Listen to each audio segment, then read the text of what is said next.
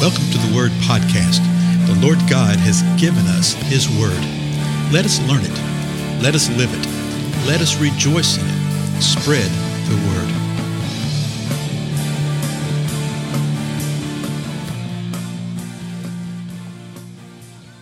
Blessings, everybody. This is Dale. Thank you so much for joining with me today on the Word Podcast. Tell you what, I want to look at one more portion of the Scripture related to the whole thing of overcoming, what the Scripture says to us about that. And this one's out of the Old Testament. I'm going to basically read the entire first chapter of Jeremiah because I think it speaks to us today and gives us some exhortation and some encouragement about some things, okay? And there's so much in this first chapter, so let me just start by reading it. Jeremiah chapter 1, verse 1 says this: "The words of Jeremiah, the son of Hilkiah, of the priests who are in Anathoth, in the land of Benjamin, to whom the word of the Lord came in the days of Josiah, the son of Ammon, king of Judah, in the 13th year of his reign." Verse 3, "It came also in the days of Jehoiakim, the son of Josiah, king of Judah, until the end of the 11th year of Zedekiah, the son of Josiah, king of Judah, until the exile of Jerusalem in the 5th month." So in these first three verses, he's actually defining the times in which he prophesied and when the word of the Lord came to him. Now, verse 4, "Now the word of the Lord came to me, saying," so this is what the Lord said to Jeremiah, "Before I formed you in the womb, I knew you." Well, that right there is interesting, is it not? That right there opens up all sorts of interesting questions about what is before and what is after, and what, how we are formed and how God creates. We're not going to get into that right now. "Before I formed you in the womb, I knew you. And before you were born, I consecrated you. I have appointed you a prophet to the nations." So Jeremiah knew from the very beginning that even before he was formed in the womb, that God knew him, and that the Lord had consecrated him and had an appointment for him, an appointment as a prophet to the nations. We see this in Ephesians as far as our lives. In Ephesians 2, I believe, it says that the deeds, the works that the Lord wants to do through us today, that he determined before the foundations of the earth. It's that idea. Now, verse 6, "Then I said, Alas, Lord God, behold, I do not know how to speak, because I'm a youth." In other words, he's saying, I'm a young guy. I don't know how to do this. Verse 7, "But the Lord said to me, Do not say I am a youth, because everywhere I send you, you shall go, and all that I command you, you shall speak." Well, boy, there's something there for us, right? He was trying to just say, well, Lord, I can't really do this because, I'm just a kid. I'm not old enough. I'm not good. I can't speak. You always see a man doing that. We all do that. Moses did it. I stutter, that kind of thing. And God's saying, no, don't do that. You're not going to use any excuses right here. You're not going to do this type of thing, because here's what's going to happen. Wherever I send you, you're going to go.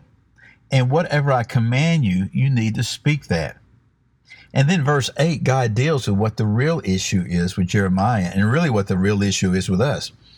"Do not be afraid of them, for I am with you to deliver you, declares the Lord." And he's going to end this chapter saying the same thing. Actually, the last verse, I think the 19th verse, if we wind up getting there, we may not get there today, but the 19th verse, let me just read it just in case we don't get there. 19th verse says this, God's still speaking.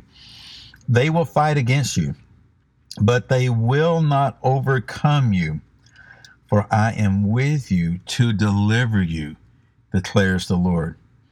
So we see at the end of what the Lord's saying to him right now, that what's going to happen?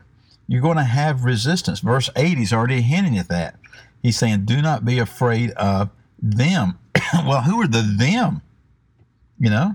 Well, the them are the ones that you're speaking to.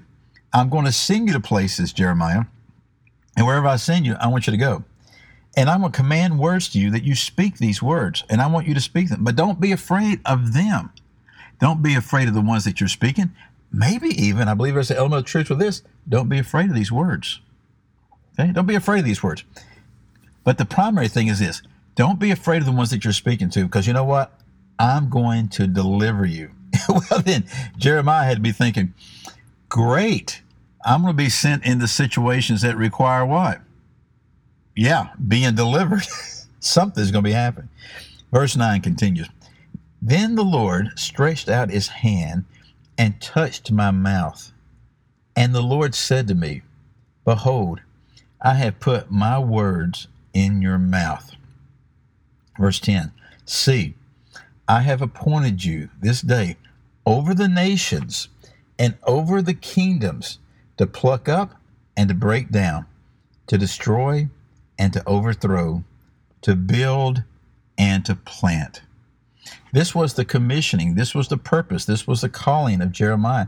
And the Lord said, you know what? I have put my words in your mouth. We as believers have something even better than that. We have the Most High God himself dwelling within us.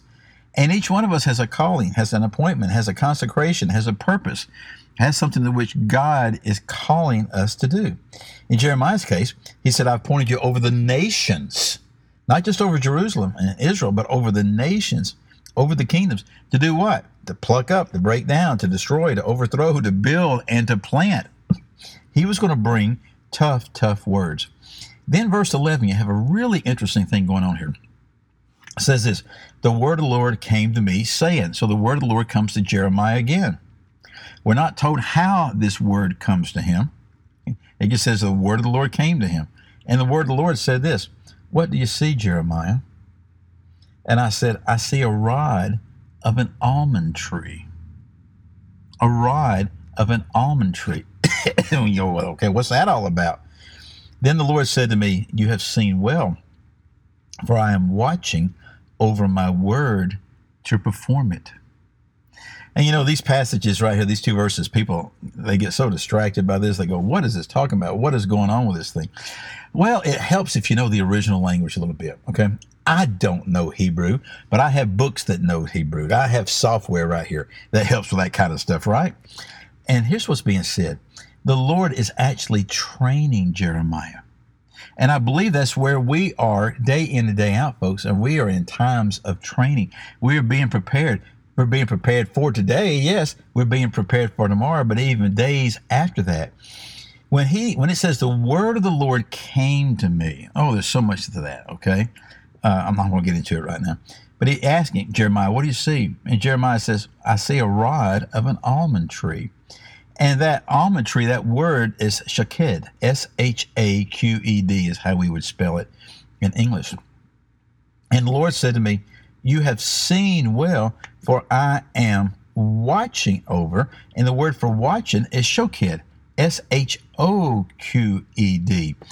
So there's one vowel that's different right here within that. Now, what's really interesting is that, roughly speaking, Hebrew doesn't have vowels. It has other things, okay? We won't get into that. But he's using this picture. He's showing Jeremiah how he's going to communicate to him. The Lord is revealing and showing him an almond tree. And he sees this almond tree. And he says, you've seen well. I'm going to watch over my word to perform it. The Lord is doing a little tongue-in-cheek thing here with the word and showing Jeremiah how, one of the ways that he's going to speak to him. He's seeing something in the natural, okay? And it might even been Jeremiah was standing at the almond tree. He might have just seen that in the natural in that way. Or it might be that he saw it as a vision, okay?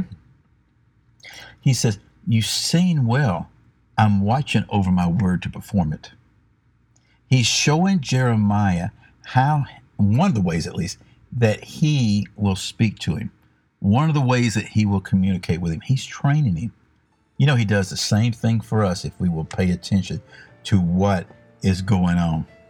We would do well to seek the Lord and say, Lord, speak to us. Show me how you're speaking. He speaks to us through his word. He speaks to us through the Spirit. He speaks to us through creation. He speaks to us through one another. Okay, you know, I thought I was going to get through this all today, but I'm not going to. That's all right. We'll resume tomorrow. Again, I'm Dale, and I'll see you then. Goodbye.